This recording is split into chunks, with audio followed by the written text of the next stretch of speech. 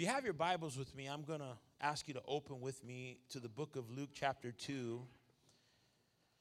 And then also put a mark on 2 Kings chapter 4.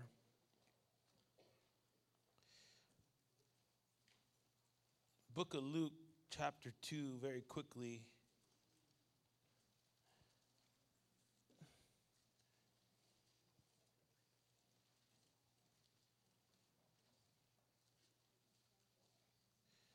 And in book of Luke chapter 2 in verse 6, this is talking about the birth of Jesus. And it reads like this: "And so it was that while they were there, the days were accomplished that Mary should be delivered.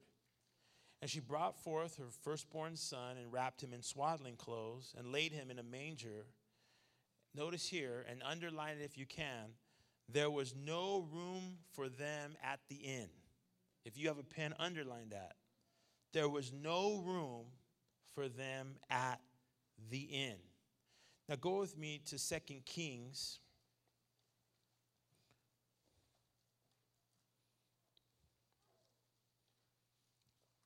Chapter 4.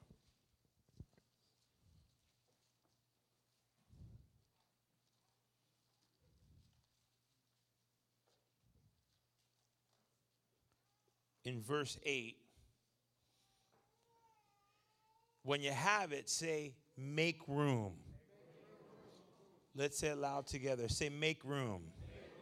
All right, verse 8 is talking about the prophet Elisha. It says, "And it fell on that day that Elisha passed to Shunem. There was a great woman, and she constrained him to eat bread.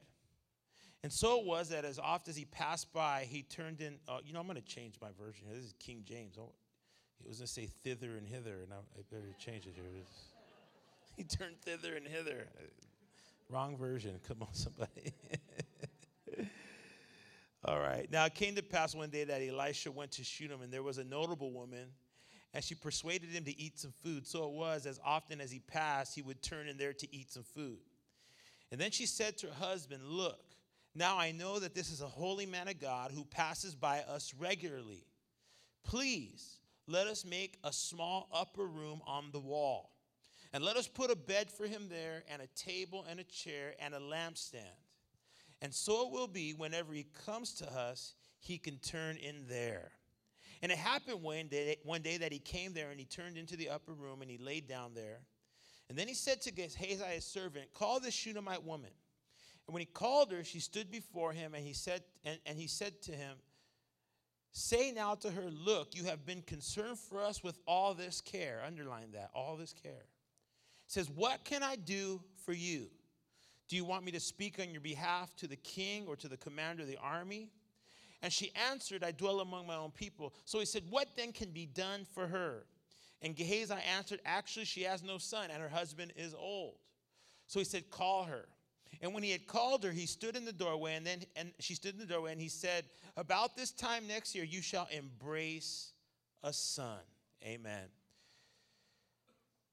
Tonight, I've been really feeling in my heart that wherever I go, God wants us to hear a message about the church. Because how many of you believe that the church is the hope of a dying world?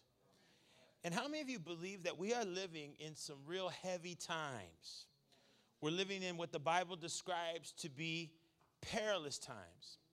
And that's why tonight, as I get ready to speak out of these portions of Scripture, the title of my message is Make Room for Jesus. Make room for Jesus. You know, as you look out in the world today, I've discovered that so many people, they fear emptiness. We fear empty cupboards. We fear empty jars. We fear empty spaces. You know, I think there's some pastors in this room today that sometimes when you come to church and you see that there's empty chairs, that bothers you. How many can say amen? We fear empty spaces. Sometimes we fear when people walk out of our life. I've learned that every time someone walks out of your life, God will send the right people into your life. We fear empty spaces. We fear when people leave church. But what we should realize, and I think one of the greatest things we fear is we fear empty wallets. Come on, somebody.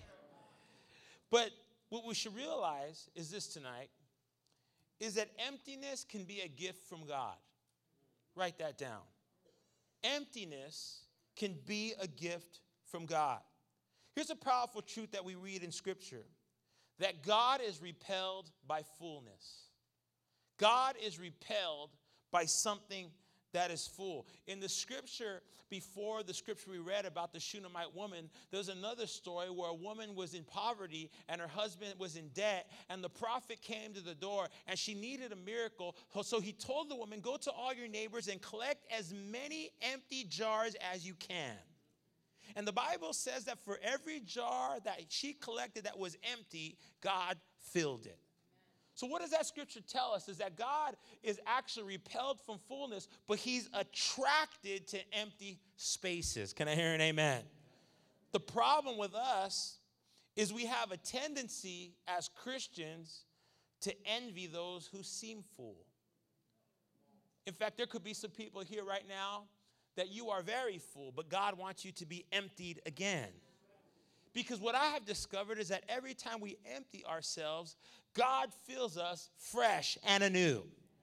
In the book of Proverbs, chapter 37, verse 1 through 4, the psalmist says, do not fret because of evildoers, nor be envious of the workers of iniquity, for they soon shall be cut down like the grass and wither as the green herb. It says, trust in the Lord and do good, and dwell in the land and feed on his faithfulness. What is the scripture telling us? What condition is the church in today? So many people seem full, but they're really empty. And not only are they empty, but they're somewhat tired because they're not filled with the right things, but they're filled with the wrong things. They're filled with the world's desires. They're filled with ambition. They're filled with wrong relationships. They're filled with the desire for money. And you know what? They're quite miserable. And quite often we find that many Christians, in fact, many leaders find themselves in this very same category. In Victory Outreach, we would say they look good on the outside, but they're struggling on the inside. Why? Because they're full of many things, but they've made no room for Jesus in their life. See, why I believe this is such an important message and why God has been showing me things about his church in 2013 is we're living in some profound times. We're living in some heavy times. We're living in some real crazy times, especially here in the United States of America. Many of you know the tragedy that took place yesterday in Boston. There's terrorism, there's gun control issues, there's mass murder. There's a lot of things going on in this world, and people are scared. But what I find in America is we're living in a day where we have run Jesus out of our lives, but we call him back in times of trouble. Some of you know those people because they're sitting in your churches every Sunday. When they're doing good, they're not here. But when they're doing bad, they're the first ones and the last ones to leave. Can I hear an amen? It's amazing how we run prayer out of the school. Come on, somebody. And then we complain that our young people are hooked on drugs. Can I hear an amen? What would happen if we learned to not just walk with Jesus when we needed him, but what would happen if we learned to walk with Jesus every day of our life? What would happen in a leader's life when a leader wasn't just doing the work of God, but actually had a relationship with God? What would happen if the church, come on somebody, is the church in the house? What if the church wasn't wrapped up in programs? Come on somebody. Wrapped up in an agenda, come on somebody. Wrapped up in a schedule, come on somebody. Wrapped up in works, come on somebody. You know, there's so many leaders that are more worried about what they do for God than who they are for God. And you know, in Victory Outreach, it's not about what you do for God. It's about who you are for God. And we want to see men and women of God raised up in the house. Can I hear an amen? What would happen if, as leaders, we made room for Jesus? Because I know some of you look at me like, what are you talking about? But I know leaders. Come on, somebody. I know leaders. I know that some of you today did not pray. Come on, somebody. Some of you did not spend time with God. Some of you might not even have spent time with God in a long time. But what would have happened if we learned to spend time and connect with Jesus on a daily basis? Come on, somebody. I want to talk about two people in these stories we read. Number one, in Luke chapter 2, verse 7, we find that Mary's about to give birth to Jesus, and they're going and they're looking for a place for it to happen, and they get to the inn, and the Bible says there was no room. There was no room. I have a question. Who was this innkeeper? Who was this guy? Come on, somebody. And let me ask you another question. What in the world was he thinking? Why couldn't this innkeeper make room for a pregnant lady and allow Jesus to come in? Why couldn't he make room for Jesus? You see, I know as leaders, sometimes we can be judgmental because hindsight is 20/20. And these are the questions quite often we ask when we see those people who miss God in their lives. What we find here with this innkeeper is that he actually missed God. He didn't see what God wanted to do. Can I hear an amen? He was too full to make room for God. Come on, somebody. He was more worried about his bottom line than worried about God. He was more worried about his current situation than worried about the future. I'm preaching in this place. See, friends, you and I, we have an opportunity to see what God wants to do or to miss what God is doing. Can I hear an amen? And you and I are here tonight, and you and I, we need to make a choice whether we're going to make room for Jesus in our lives as a leader, whether we're going to make room for Jesus in our lives, in our homes, whether we're going to make room for Jesus in our families, whether we're going to make room for Jesus in our relationships, or whether we're going to even make room for Jesus in our churches.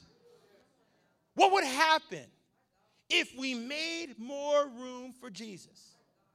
The book of Revelations, chapter 3, verse 20, tells us very clearly. The Bible says, many of you know the scripture. She says, behold, I stand at the door and knock. And let me tell you something about the door, my friends. It's not the door that you have at your house. The door that Jesus is knocking on in your life only has one doorknob, and it's on your side. Because we serve a God that's a gentleman. We serve a God that won't force himself into your life. He won't force himself into your marriage. He won't force himself to your dinner table. He won't force himself into your money. He won't force. Oh, you ain't hearing me in this place. Jesus is a gentleman. Can I hear an amen? And Jesus is not going to force himself on anybody. See, he's not going to force you to pray, and he's not going to force you to have a relationship with him, and he's not going to force you to talk to him about your troubles, and he's not going to force you to fast. Come on, somebody. But he says, behold, I stand at the door and knock, but the doorknob is on your side. The question is, in 2013, will you let Jesus come in?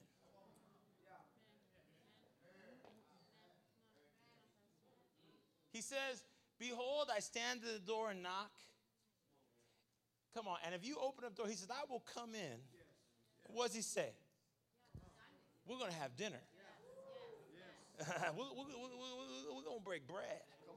Come on. I can't think of I could think of one thing more intimate, but I can't think of anything more intimate than to have a good meal with somebody.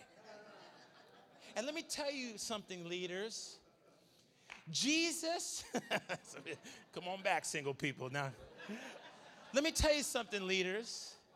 Jesus made success very simple in the book of John, chapter 15. He says, you want to have good success in your life? He said, behold, I am the vine, you are the branches. He said, abide in me, and I will what? And you will ask anything you desire, and it shall come to pass. Come on, how many want to make room for Jesus? And come on and give God a good round of applause here today. Here's the question. Why wouldn't you want to eat with Jesus? Why wouldn't you want to spend time with God? Why wouldn't you make more room for Jesus in your life? Why wouldn't you make more room for Jesus in your service? Why wouldn't you make more room for Jesus in your cell group? Why wouldn't you make more room for Jesus in your evangelism? Why? Come on, somebody. Tell your neighbor, make room for Jesus. You know, if this innkeeper hadn't missed it, we'd still be visiting his inn today. See, he was so worried about money. He didn't make no room. He was so worried about the money he was making at that moment. He didn't have no room for Jesus. But what if he had opened up the door? His grandchildren's grandchildren's grandchildren's grandchildren's grandchildren's grandchildren's grandchildren's grandchildren would still be eating off that one. Come on, somebody. Tell your neighbor, don't miss it. Some of you still ain't getting it. You're like, I don't know what this guy's talking about. Tell your neighbor, you got to put your spiritual ears on right now. Are you catching this? See, you got to look at someone and tell them, don't miss your moments. Don't miss your God moments. See, I believe in 2013, God is looking for people in Victory Outreach that won't miss their God moments. That they'll understand that Jesus is knocking at the door of your life. And he's saying, I want to come in with greater power. I want to come in with greater anointing. I want to come in with greater authority. I want to come in with greater financial blessing. Come on, you can clap on the financial blessing. I want to come into your marriage greater. I want to come into your home greater. Come on, somebody. I want to fill your churches with my power. Is there anyone here tonight that's willing to open up the door for Jesus to come in? You got to make room for Jesus. You know, A.W. Tozer, who's an awesome author, we've read many of his books, quoted him many times. He wrote this. He says, I've noticed how much prayer for revival is going on in the church, but how little revival is actually taking place. He says, I've noticed how much people pray for revival and how much people want to have revival, but how much little revival is taking place. He says, I believe it's because we substitute prayer for obedience. Wow. Tell your neighbor, he's preaching now. We substitute prayer for obedience. Look at your neighbor and tell him prayer is not enough. Sometimes we get on our knees and we're crying out for a move of God. But you know what? God is crying out for a move of man. God is looking for someone that's going to get out of their comfort zone. God's looking for someone that's going to come out of their religious attitude. God is looking for a leader that's going to come out of their know-it-all mentality. Come on, somebody. God is looking for somebody that's going to come out of 1976 and come into 2013. Come on, we say, oh, God, give us revival. Give us a move of you. God says, no, you move, then I'll show up. Because one thing I've learned is that the Holy Ghost always falls on people who are trying. I'm preaching better than you're clapping in this place. The Holy Spirit always falls on people who are trying. The Holy Ghost always falls. They say, I may not know what I'm doing, but I've been praying, and I know God wants to bring revival, so I'm going to step out of my comfort zone. I'm going to step out of my own thinking. I'm going to step out of my, and I don't know if you're going to be there, but guess what? When you step out, God says, I've been waiting for you to step out. This is a training, right?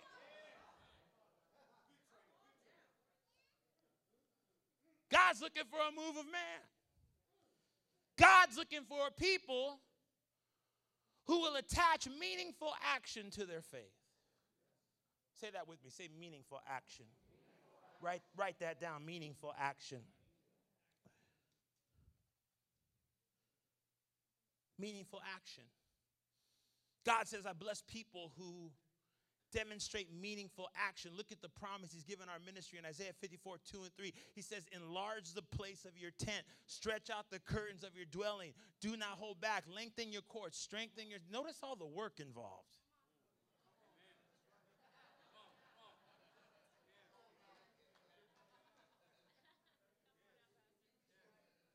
Enlarge the place of your tent. Stretch out the curtains of your... Come on, that's sweaty work. Stretching, you start sweating. Your back gets all wet. Talk to me. Stretch out the curtains of your dwelling. Do not hold back. Lengthen your cords. Strengthen your stake, for you shall expand to the right and the left, and you shall inherit the desolate cities and make the desolate cities inhabited. Come on, somebody. But before he says that, in verse 1, he says, more are the children of the barren woman. And what the Lord was telling Israel, he's saying, listen, when you decide to build, then I'll decide to give you a baby. Oh, yeah.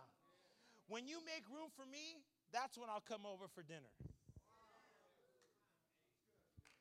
My God, this is good preaching in this way. I'm ministering to myself. Tell your neighbor, you got to make room for Jesus. You know, you have an opportunity this year to attach meaningful action to what you say you believe. You say you believe that God is real. You say you believe we're going to reach the city. You say you believe that we're going to raise up more godly marriages and more godly families in the house. You say that we're going to reach drug addicts and gang members. You say that we're going to pack out the church. This is the year where you've got to move from praying to obeying. Now, are you talking bad about prayer? Absolutely not. Prayer is breath. Prayer is life. We're dead without prayer. But God is looking for people who are going to move from praying to obeying. It's time to build an addition for God. It's time to go to Home Depot. It's time to go to Lowe's. Come on, somebody. It's time to go to the hardware store. And it's time to buy a hammer, and it's time to buy nails, and it's time to buy studs, and it's time to buy sheetrock, and it's time to buy some gloves, and it's time to roll up your... We've been praying, and we've been praying, and we've been praying, and we've been fasting, my friend, and I thank God for it. But God is looking for people that are going to bust out their credit card and go on down to Home Depot and say, we've been praying, and the baby's on its way, so it's time to build the room. It's time to build the nursery. It's time to furnish it. How about you guys? You with me on this side? Tell your neighbor, it's time to build. See, in 2 Kings chapter 4, verse 8, this woman understood this truth. Tell your neighbor, she got it. She got it, Beto. She understood it. She said, this is a special man. This is not an ordinary guy. This is a holy man. She said, the Bible says she perceived him to be a holy man of God. Come on, she didn't miss it. Tell your neighbor, don't miss it. Who preached tonight? I ain't going to tell you because you missed it.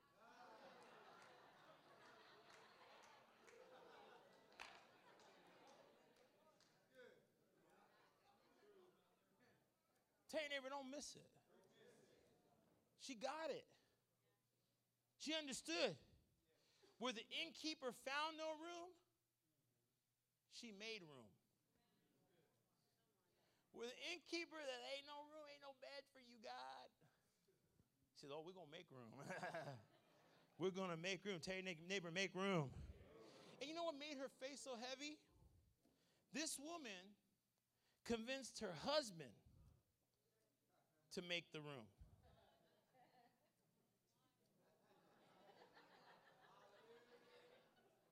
Some of you get that on the way home.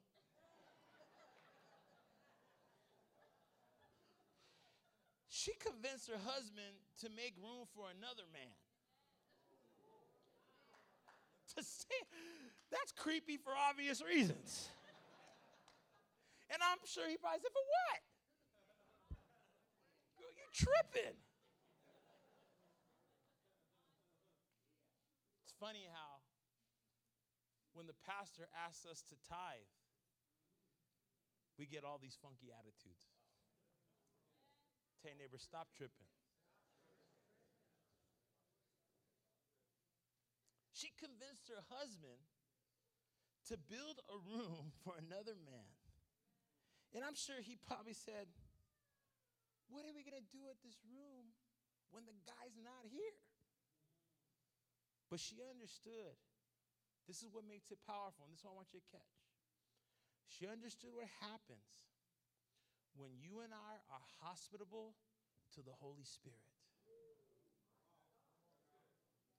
Oh, what would happen if we built a church that was hospitable to the Holy Spirit? What would happen if we built our families' homes in a way that were hospitable to the Holy Spirit. See, because you got to understand the Holy Spirit is sensitive. The Bible says when Jesus was being baptized by John, the Holy Spirit came down like what? If you study the 7 symbols of the Holy Ghost in Scripture, you'll find that the dove represents the approval of God. And the Holy Spirit came down like a dove. Somebody say a dove. Now, I was out golfing today, and I saw some beautiful Canadian geese. But as big as those geese are, they're sensitive. If you're going to get close to them, you can't be stomping. You can't run at them. What are they going to do? You can't throw bread at them. They might walk away and come back and get it. Come on, somebody. You got to move slow. You got to move gentle.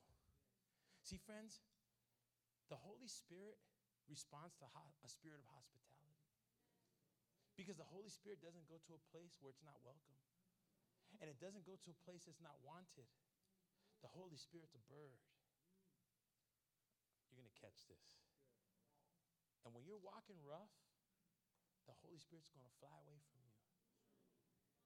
When you're shouting on people, when you're criticizing people, when you're negative, Holy Ghost says, I'll come back when you're in a better mood.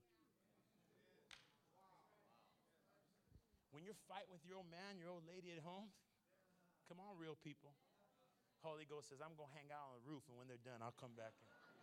Because I know somebody's going to be crying. This woman understands the power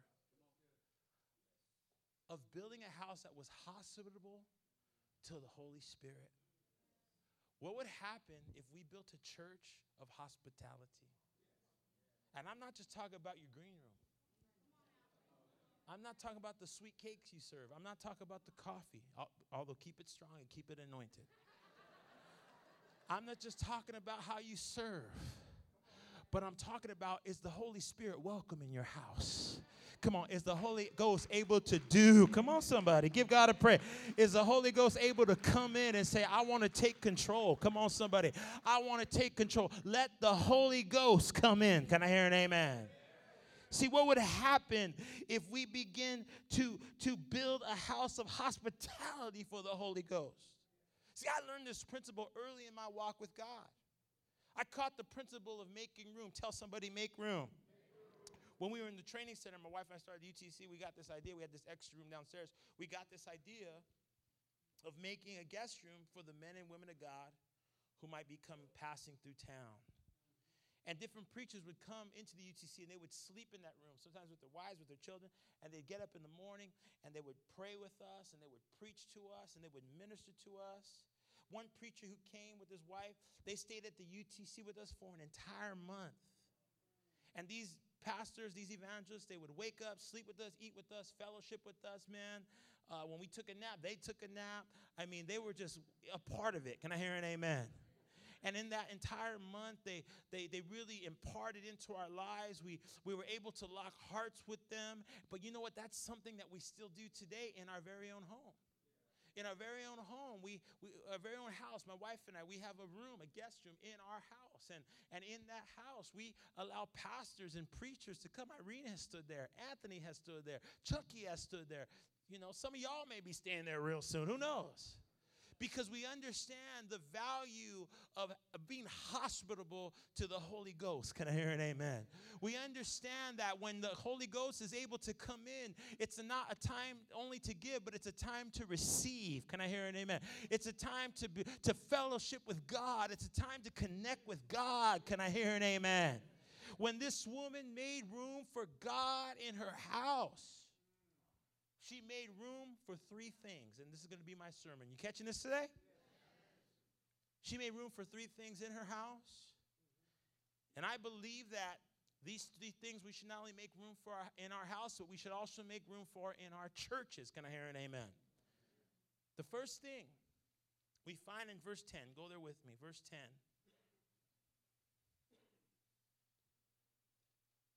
She says, please let us make a small upper room on the wall, and let us put a bed in there for him. Let us put a bed. in there.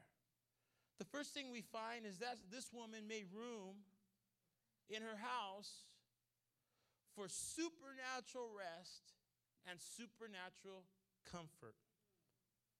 She put a bed. Write that down. She put a bed. What I believe that bed represented is that every time the man of God came, he could lay down on that bed and he could rest.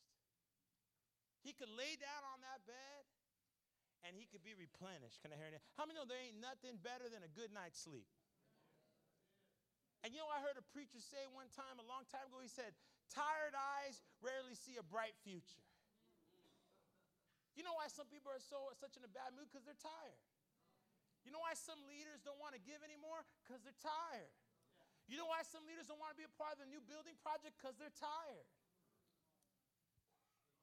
You know why some leaders don't want to volunteer anymore? Because they're tired. She said, let's make a bed so when the man of God's tired, he could come and rest. It's powerful stuff.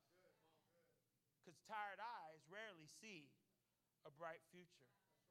See, Jesus said it. He says, come unto me, all ye that labor. Come on, somebody. You know, I've been struggling with some of my older leaders in my church. I'll share this with you. Some of our older leaders, they've been serving God 10 years. They've been serving God 15 years. They've been serving God 20 years. And I've struggled. In 2012, I struggled with them. And one day, man, I was saying, God, what's the matter with them? And I was mad at them. And I was angry with them. And I was like, what's going on with these people? And I was preaching hard sermons. And they were making altar calls. And they were crying. And I was saying, these people are all messed up. No, they weren't all messed up. One day, the Holy Ghost talked to me. He said, they're not messed up. They're just tired.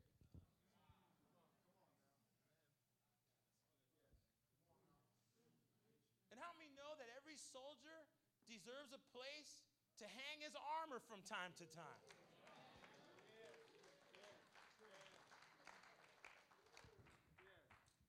Every soldier deserves a place where he can just go to a place where he don't got to stress out,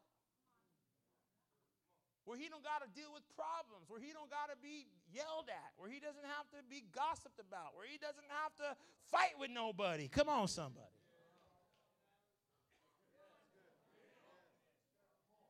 See, young leaders don't understand this because you ain't tired yet.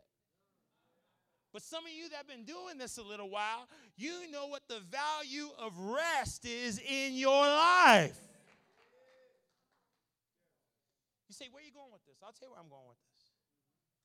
It says that they that wait upon the Lord shall what? They that wait upon the Lord shall what? Come on, it feels good. They that wait upon the Lord shall what? They shall mount up on wings as eagles. You know what, friends? I don't stand behind the pulpit and tell people how hard life is, because life is doing a good job of that on its own. I don't get up there on Sunday and start telling people how messed up the world is. All they got to do is turn on CNN. All they got to do is go on Facebook. There's so many depressed people on Facebook, it's ridiculous. In the last 4 days, I have dropped 300 people off my Facebook page because they are too depressing.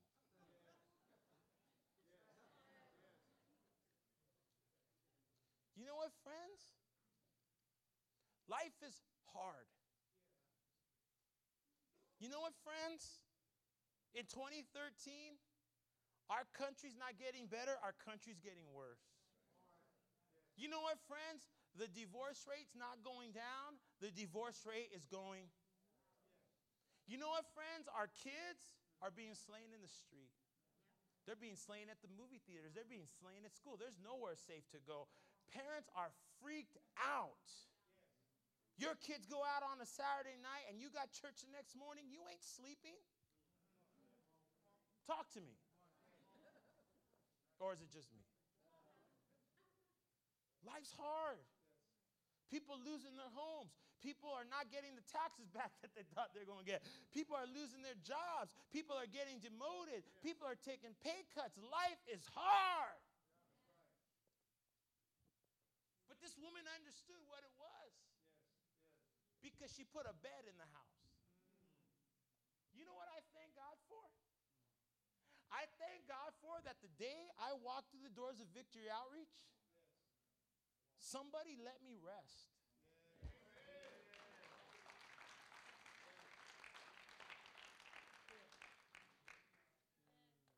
Somebody let me rest. Somebody let me lay down. Come on, somebody. They didn't make me usher. They didn't make me give. They didn't make me go to the streets. They said, just rest. They let me lay low for 6 months. Talk to me.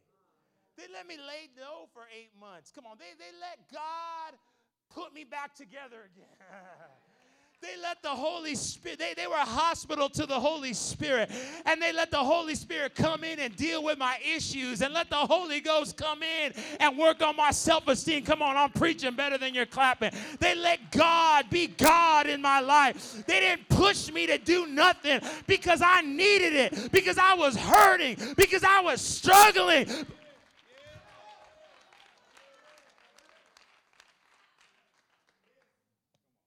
Ever wonder why churches don't grow? Because we're so busy trying to clean fish that aren't even in the net yet.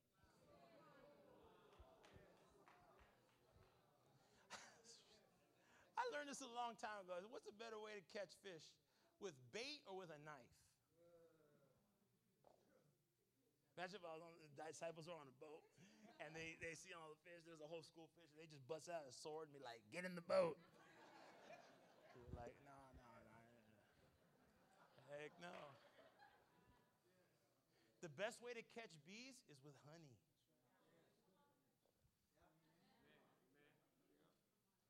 With honey. I've been thinking about this lately with some young leaders. I'm thinking, if you're going to be the flavor of the month, at least be sweet.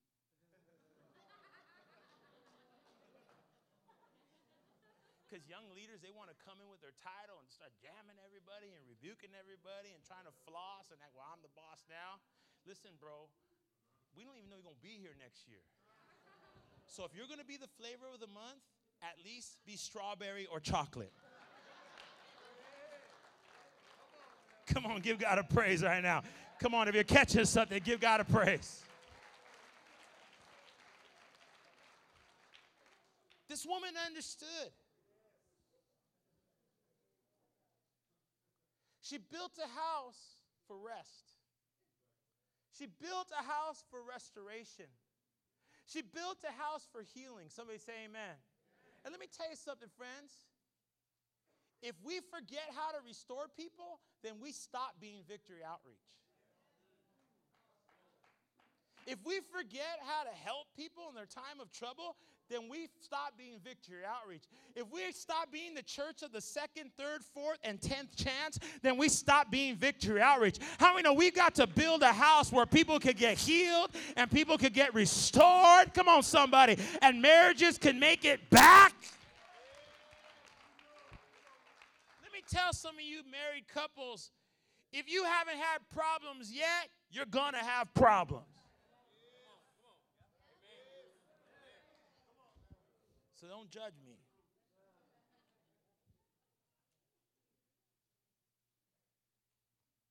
The church is a hospital. Come on, somebody. Is this speaking to anybody? The church is a hospital. The church is a Holy Ghost hospital. And you know what? We're called to nurse people back to life. Give God a good praise in this place here today. The second thing, I'm almost done, is she made, well, let's go to verse 10. You getting something so far? She said, please let us make a small upper room on the wall and let us put a bed there. And let us put a table and a chair. Say that with me. Say table and a chair. Not only did she make room for supernatural rest and comfort, but she made room for supernatural wisdom. The Bible says she placed the table and the chair. And what I believe is the table and the chair represented the wisdom of God.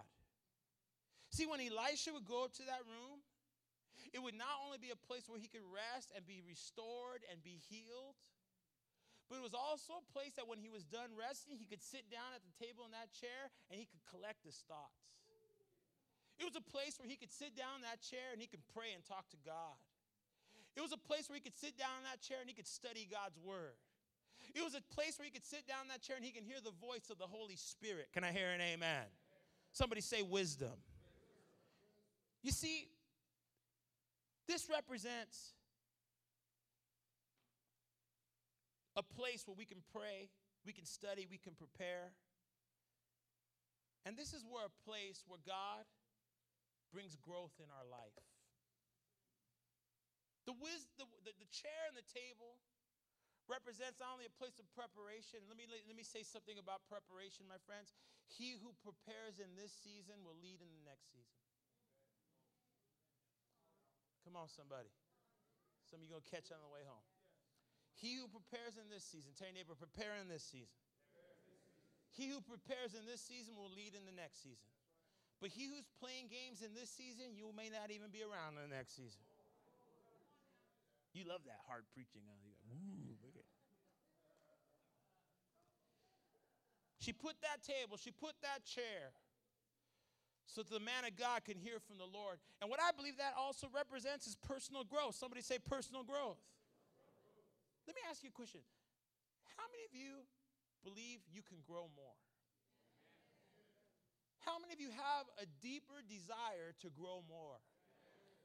The Bible says that even Jesus, the God-man, in Luke chapter 2, grew in wisdom, knowledge, and stature, in favor before God and favor before man. So if Jesus had to grow, how many know we got to grow too? Touch your neighbor and tell him, you've got to grow. The Bible says that a house is built on wisdom, knowledge, and understanding. Come on, how many want to build a house? It's not just built on prayer. It's not just built on evangelism. It's not even just built on giving. The Bible says it's built on wisdom, knowledge, and understanding. Wisdom can be defined as the supernatural ability to solve problems.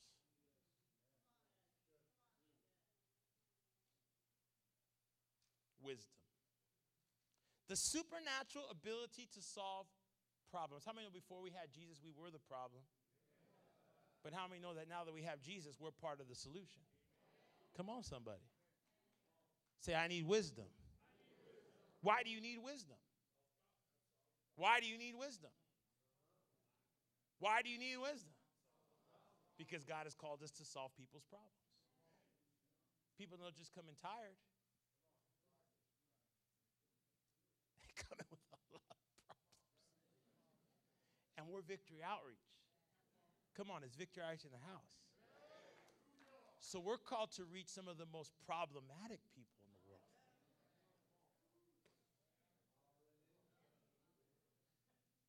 That's why we need supernatural wisdom. That's why as leaders we need to be growing spiritually but also growing mentally. That's why we need to continue to pray and we need to continue to be filled with the Spirit. But we also need to ask the Lord to grow our wisdom. Somebody say wisdom. See, what this woman was doing is by bringing in the prophet of God, she was not only preparing a place of rest, but she was preparing a place for wisdom. She was bringing wisdom into her home. You know what I've discovered about growth is you can't let just anybody speak into your life. I want people who represent where I'm trying to go to speak into my life. Come on, somebody. You know what I've learned? Is that broken people can't fix whole people. So before God uses you to fix someone else, he's got to first fix you. Come on, somebody. Somebody say wisdom. You know, people, when they come into the house, they got problems. And a lot of them need miracles. How many of you needed a miracle when you came to church? How many of you needed more than one miracle? How many of you needed 10 miracles? How many of you got every single one of those miracles? Give God a good praise right now. We serve a miracle-working God. But you know what I've learned? That when we live by principle, we need less miracles.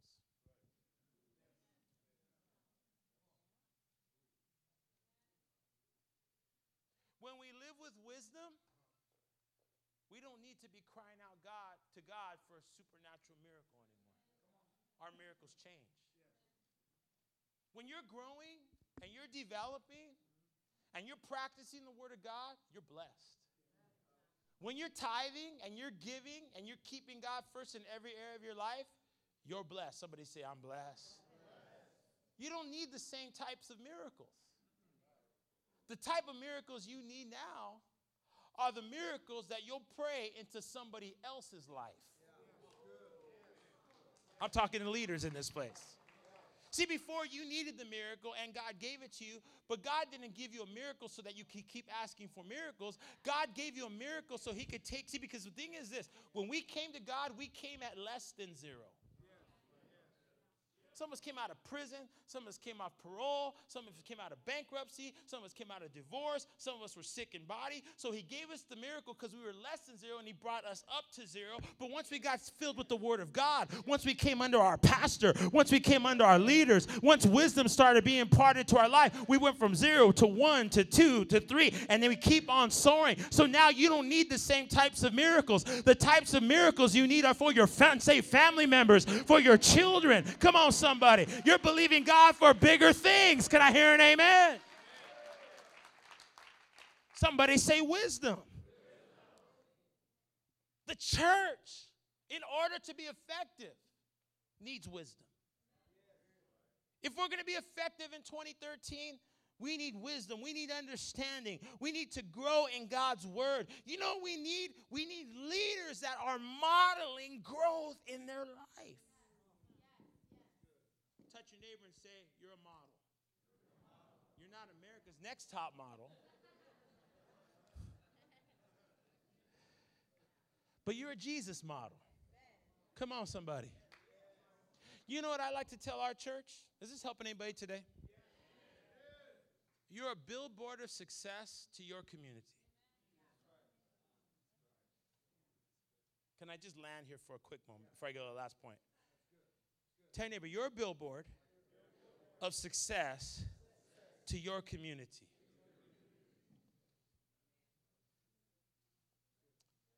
Because of wisdom. Because you've put yourself under wisdom. Because you've put yourself under God's word. Because you've allowed God's word to change you. But you know what I believe is that your community is also changing. Tell your neighbor, your community is changing. Because when you first got saved, just like me, when I first got saved, and I used to live in those apartments, you know which apartments I'm talking about? And every day when I used to go to the liquor store, and I used to talk to Pookie and them, and remember you used to tell Pookie, like, you need Jesus, bro. Remember that? You need Jesus, bro. You need God. And he'd be like, yeah, I'm going to go to church. But Pookie never went. So then you go again next week, and he's like, hey, you need Jesus. Pookie, I'm going to go. He never went. You know what I'm talking about. Meanwhile, while Pookie was staying on the corner, you were in God's house growing. You were in God's house getting your marriage together. You were in God's house growing in wisdom. Talk to me. You're in God's house and you got a promotion at work. Come on, somebody. You used to drive a car that you used to have to pray in tongues over before you went to work. Karaba. Come on, somebody. Now you're driving a Honda Accord. Talk to me. Or a Kia. Talk to me. With the dealer plate. Come on. Some of you went a little higher. You went to a Caddy. Come on. You went to a... Come on, somebody.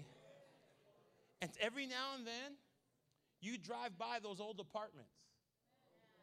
And Pookie's still there. But guess what? You don't pass him by. You pull over and you get out and you say, Pookie, the same God that changed me is the same God that could change you, but you got to give him a chance. Come on, somebody.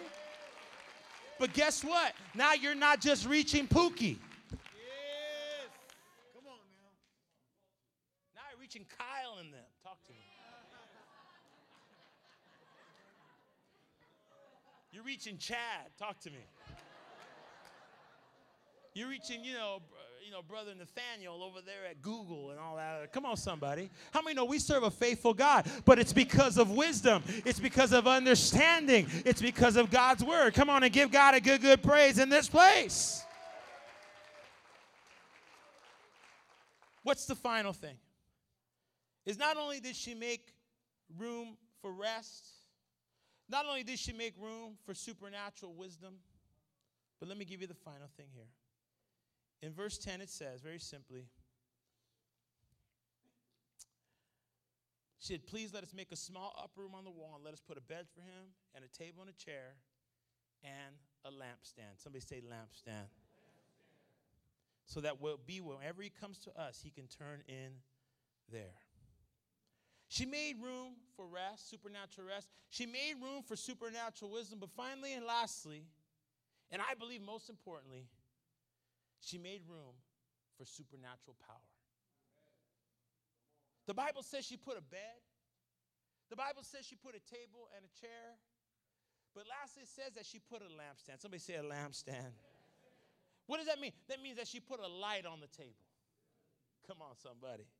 She put a light on the table. And you know what I believe is that light represented the power of God to a hurting world. Because, friends, what I want to pass on to you here today is that where the light shines, the power is present. Where the light shines, the power is present. Now, I don't know about you, my friends, but I want, when I'm home, the light is usually on in my house. If you go visit somebody and their lights are off, what do you know? You know they're not home. Either they're not home or they're what? You know what I have discovered about churches? A lot of churches either aren't home or they're asleep.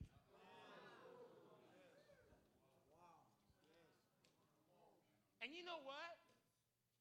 They've got hurting people driving by their church every day. You know, in front of our church, some of you have been to our church, some of you haven't been to our church, I want you to come. Next time we have something, come. But our church is on a main street there in San Diego. It's very lit. It's got a big red sign. And 96,000 cars drive in front of our church every week. One day, Pastor Miller says, we got to fix the sign. I go, I'd like to get a new sign. But if it's too expensive, let's just refurbish it. He said, I'm going to refurbish it. So he pulled down the sign. He pulled down the Victory Heights Church sign. And it was down for like 3 weeks. It only took 2 days for people to start calling our church and asking us, what happened? Did Victory Outreach close? Come on, somebody. You know what the most expensive bill in our church is? It's our light bill. Because our church is always on. We have church on Sunday. At one time we were doing 5 services on Sunday. We had a Spanish ministry. Now we're doing 3 services on Sunday. We have an El Cajon campus. We have Sunday service. The church parking lot's packed on Monday. The church parking lot's packed on Tuesday. The church is packed on Wednesday. The church parking lot's packed on Thursday. The church parking lot's packed on Friday. And on Saturday morning, you can guarantee we either have a wedding, a funeral, or passion for purity classes. Something's going on in our church every single day of the week. And you know what I believe as a church? We need to build a church that keeps the light on 24 hours a day. We need to build a church that will be a lighthouse to its community. Can I hear an amen? Jesus said, if you have a light, you don't put it under a basket.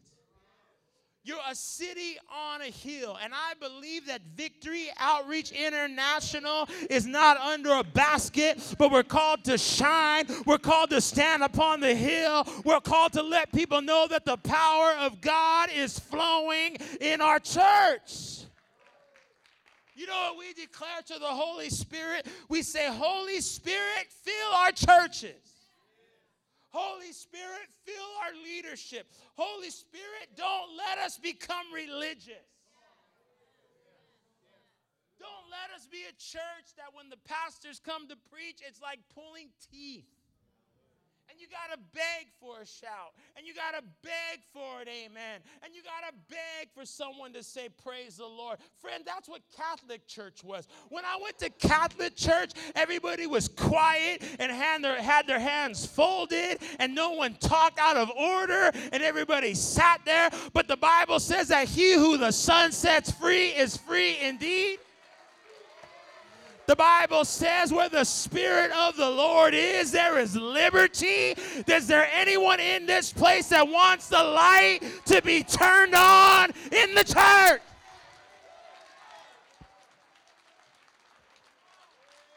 Touch your neighbor and tell him, turn the light back on. Listen. I heard my Bible teacher say this one time. He says, the emotion doesn't produce the Holy Spirit. But the Holy Spirit should produce some emotion. And if you're not moving and if you're not shouting, then I question whether the Holy Spirit is moving. And you're like, well, I don't get down like that, Pastor. I'm conservative and I'm more mature now. No, you're not more mature. It's just that the light got turned off a long time ago. It's time to turn the light back on in Victory Outreach and let people know that the Holy Ghost, hey, what would happen if we built a church that was like Motel 6 and said, we'll leave the light on for you. Yeah, we got to go to bed. But somebody will still be up to pray for you. Somebody will still be up to meet your need. Somebody will still be up to bring you into the home. Come on, somebody. I don't want to do that. I don't want to stay up all night. Then you go ahead and go to bed. But God is raising up leaders that want to make a difference in 2013 because life is hard and people are hurting and they're looking for a church called Victory Outreach that'll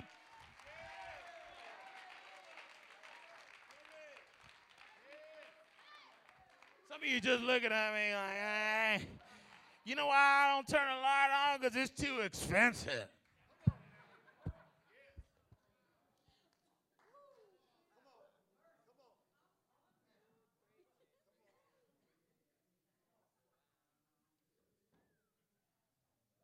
Why you keep the light down low?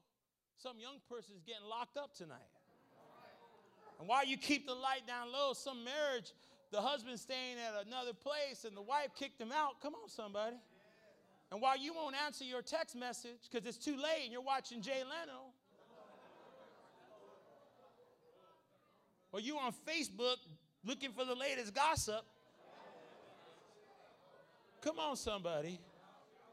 While you won't answer nobody's phone call because it's inconveniencing you, somebody's dying in the street. But we're not called to be that type of church. We're the ministry of Victory Outreach, and we're going to leave the light on, and we're going to believe in the power of God, and we're going to, oh, come on, somebody. Give God a praise in this place.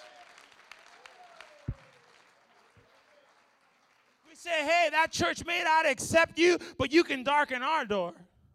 Hey, that church may not want to work with your marriage, but you could come to our church because we believe that the same God that healed us is the same God that could heal you. The same God that restored us is the same God. Come on, God's not a respecter of persons. I don't care what kind of problem you have. There is power in the people of God at Victory Outreach. Oh, come on and clap and encourage the man of God.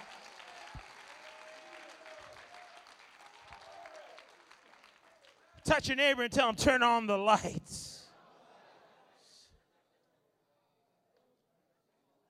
My God.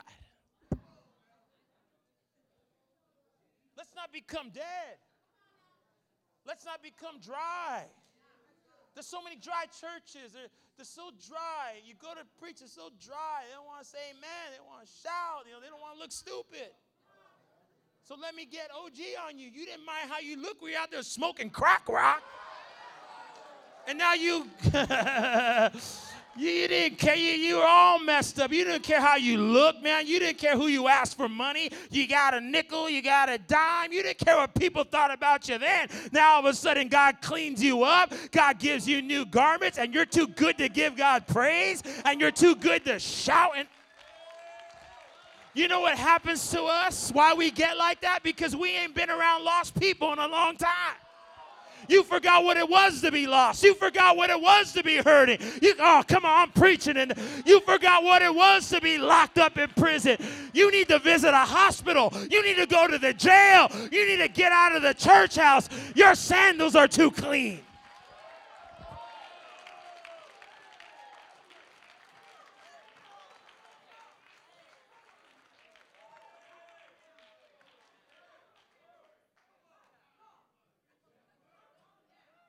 Touch your neighbor and look at their shoes. I don't want to go. These are the new Jordans. I don't want to go to the streets. These are the new Jordans. You know, I don't want to go. These are some new heels I got. I don't want to go to the streets. I got me some new. Man, throw your heels away. Put on your combat boots and get out there and let people know that Jesus is still working in 2013. Come on and give God a big, big praise. Come on, Victory Outreach. I'm done. Come on, Victory Outreach. Come on, Victory Outreach. Praise Him, praise Him, praise Him, praise Him, praise Him.